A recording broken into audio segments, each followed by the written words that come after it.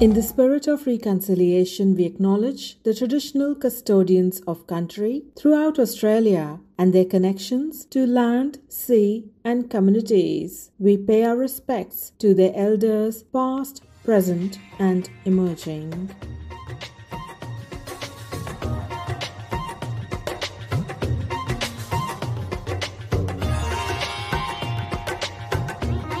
Hello and welcome to another episode of In the Spirit of Spinning Yarn. I'm Akashika Mohula. This episode is recorded in 2021 lockdown era in Australia. There's a saying that goes, success does not happen overnight. It's when every day you get better than before. It all adds up. But with my next guest today, this surely is at its best. And I could not think of a more appropriate, more inspirational, more kick-ass woman to be by my side today as we talk about linkages, celebration of those cultural connections, the soft silk route to the hearts of diplomacy, and an electrifying migrant journey that is now the force of diversity and inclusion. Today my guest is one of my closest friends, Sonia Sadiq Gandhi,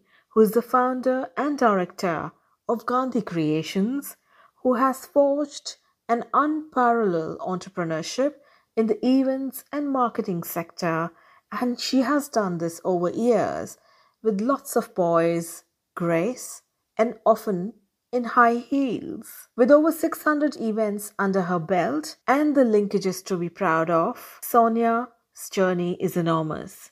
So what does life and business in lockdown looks like for Sonia? The gospel she banks on for staying resilient and serving the New South Wales multicultural community as the Australia Day Ambassador and on the board of Multicultural New South Wales, apart from many other institutions. How Sonia and Gandhi Creations have had to innovate new ways of working and driving the self-reliance motto, and all the excitement ahead with the India-Australia Business Community Awards that's to come next, along with FOMA, which is Fashions of Multicultural Australia. In this disruptive world, as we are all finding ways to rediscover ourselves and the ways we operate, it has been delightful to have this yarn with Sonia, who left India over 2 decades back and has created a niche life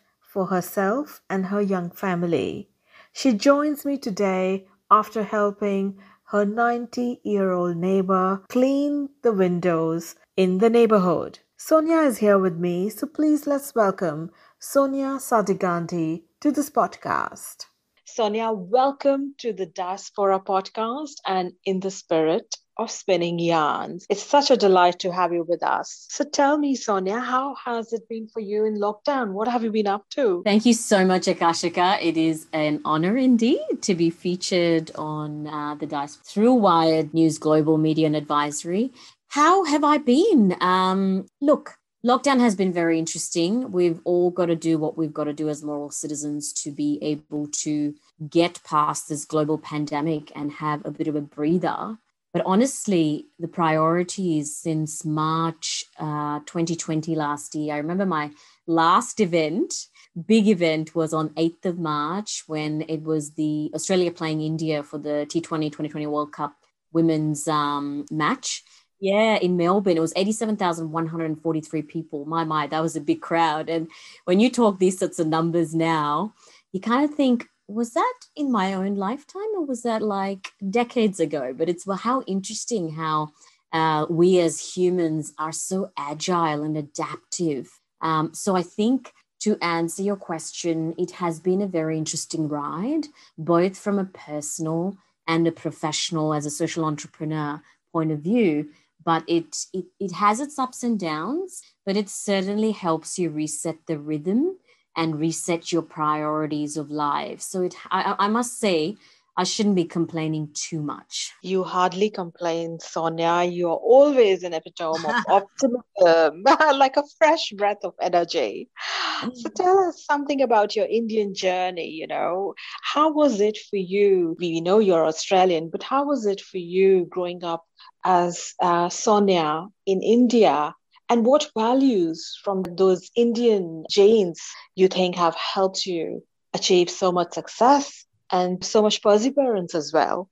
Yeah, I mean, look, that's such a good question. And a very big part of what I'm proud to even have a beautiful yarn with you is the fact that, 50 years ago, if you think about it, I actually would not look anything like what people see for an Australian to look like. I am a very, very proud Australian Indian. And I'm just one of the million migrants, I guess, that are increasingly becoming a very large part of Australia's diverse society.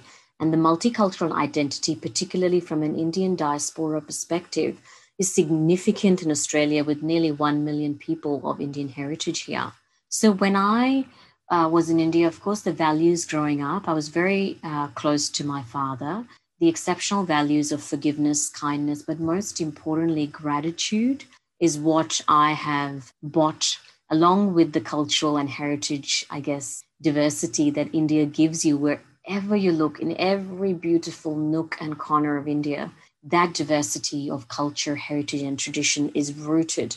And when you move from your motherland, it is an interesting thing because you don't realize how much of that you take to a new country and how much of that you share, those values you share, what you were taught, when you were little. So as a CEO of a multi-award winning events and marketing company, Gandhi Creations, I feel that in my day-to-day role, my growing up in India plays a significant role in my success and the challenges and how resilient I have been in facing those challenges through my personal and business journey. So it has been an exceptional journey so far as a very proud Australian Indian living in Sydney, Australia, for over 2 decades now, really, Akashika. That's an amazing journey, Sonia. And as you continue to weave the beautiful multicultural fabric of Australia, share with us what those challenges have been for you, where you've had to really testify your own strength, courage, resilience, perseverance, all those values that you learned from India, both personally and professionally. I think that's, as migrants, as students, as someone that moves to a new country, the challenges come as part of the journey. And that's what I always say. They are part and parcel of your growing up here as a migrant. And that is what enriches the real journey that you have as a migrant. I'll just take a step back and give the listeners a bit of an overview of how multicultural Australia is, because I know you have a very global audience. So the stats, I sit on the board of Multi New South Wales, which is the peak body or government agencies that builds and maintains a cohesive and harmonious multicultural society across all lives of people that live in New Wales. Here we have people that come from over 307 ancestries, speak 215 languages and dialects, and follow 148 different villages. Isn't that interesting to even just note that? When you come to Australia, you don't realize that initially. But through my work done with communities over the years, it's been amazing to, yes, face those challenges, but also it's great to share the rich story that you bring from your motherland, in my instance, India, to Australia, but also discovering what it truly means to be an Australian. 24 years ago when I arrived, the mindset that I have now is very different to what I came with.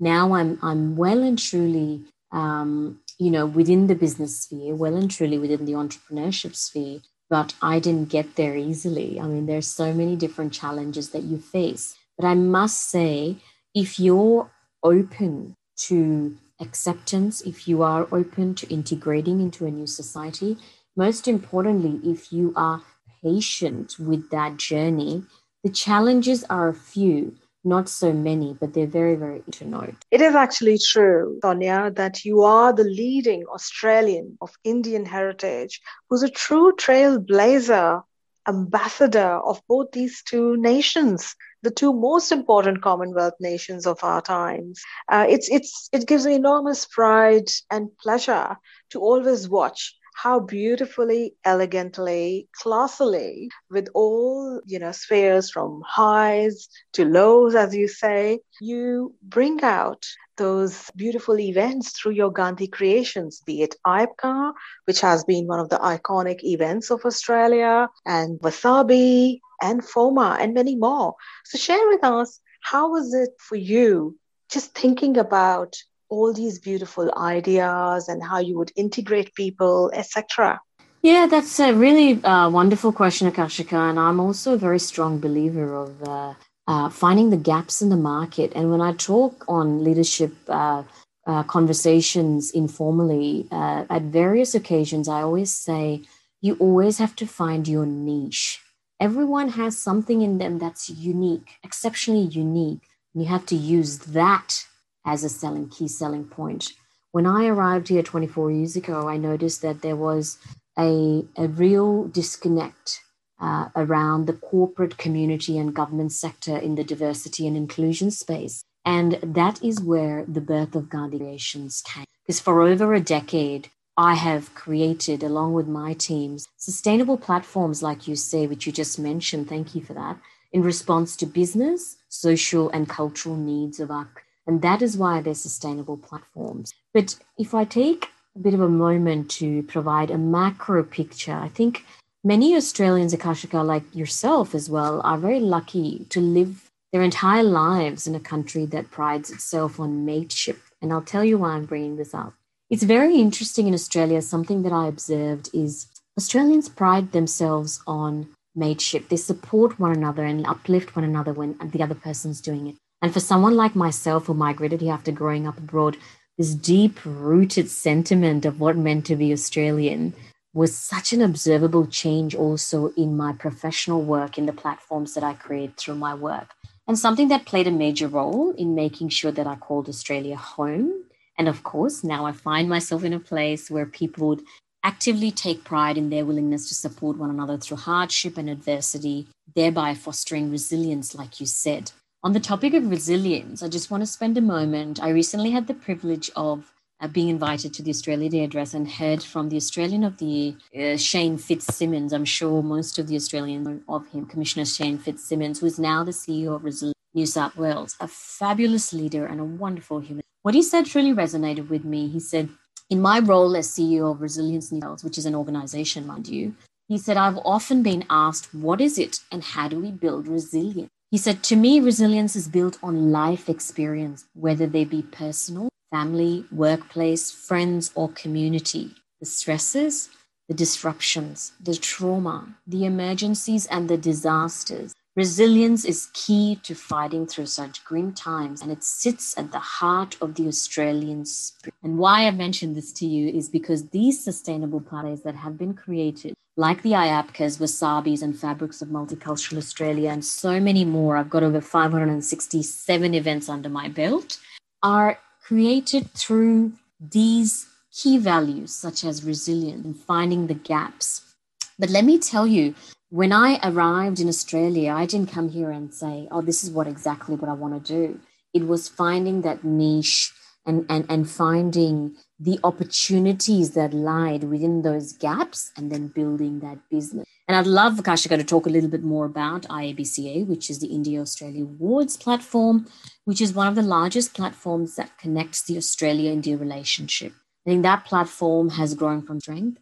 Delighted to let our listeners know that it's actually going to India in 2023 January. So lots of exciting. Another opportunity that people have to engage across, who are artists and designers across the creative sector, is something called Fabrics of Australia that is supported by Department of. So basically, again, providing an economic opportunity, a sustainable opportunity to the creative sector, which are really hurting, I must say, at the moment because of COVID-19, around how to build your brand, how to be self-sufficient and manufacture, your own either clothing, fabrics, textile, whatever they do in whichever space they are, and promoting that through FOMA.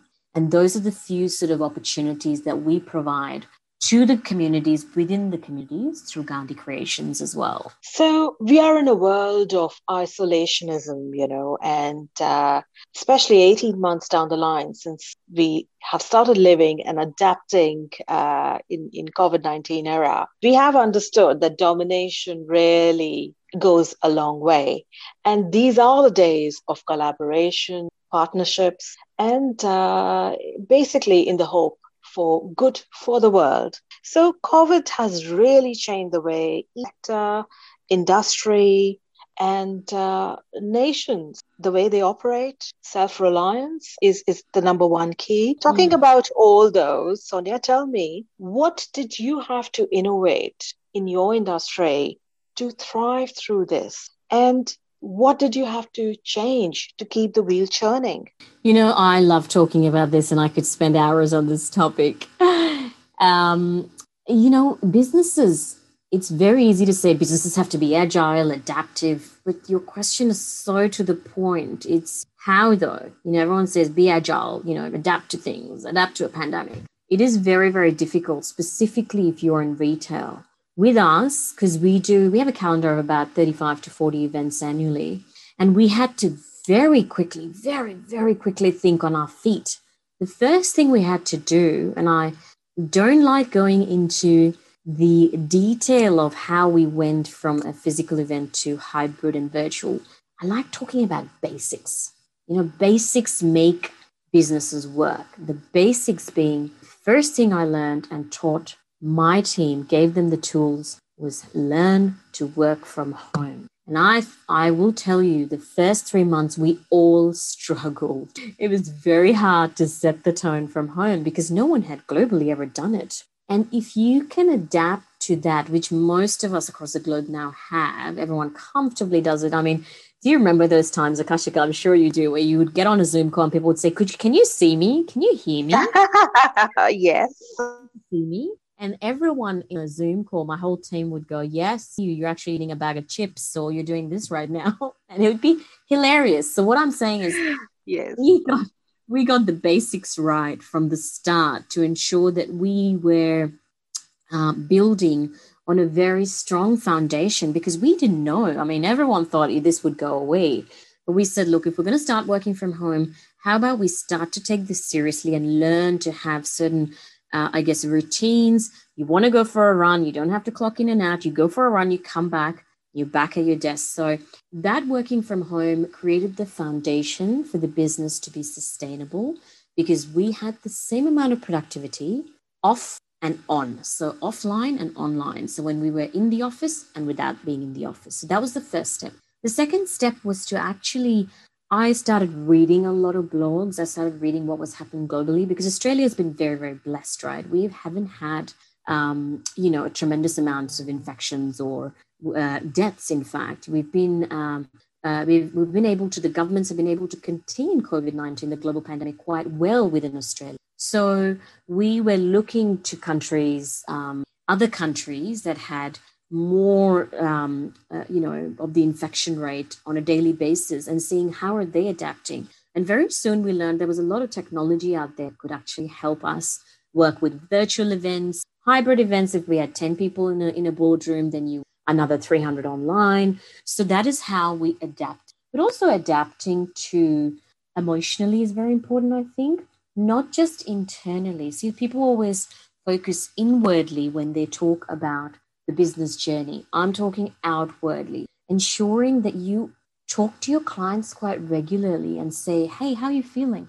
Because those are not the conversations that you generally have with your clients. Conversation we have with our clients is, this event is on, who's the keynote speaker, who's the MC, when are we on, when are we off, what are the run sheets, what's the MC script looking like, what's the technical direction looking like? When you pick up the phone with your clients and have a conversation about how they're feeling outside of work with what's happening with the pandemic, it creates another solid, sustainable foundation for years to come, because you get to know them on a personal level. And those are the values I was talking about earlier. Those values were instilled in me through my mum and dad, around the personal ability, the empathy and ability to be able to understand people is so important before you do anything with them, business, relationships, friendships. I think that was also key to sustaining the work that we do in our space through Gandhi Creations, Akashika. In the extended COVID era, when are we going to return with high heels to one of your events? I love the high heels question. Gosh, that's so innovative, Akashika.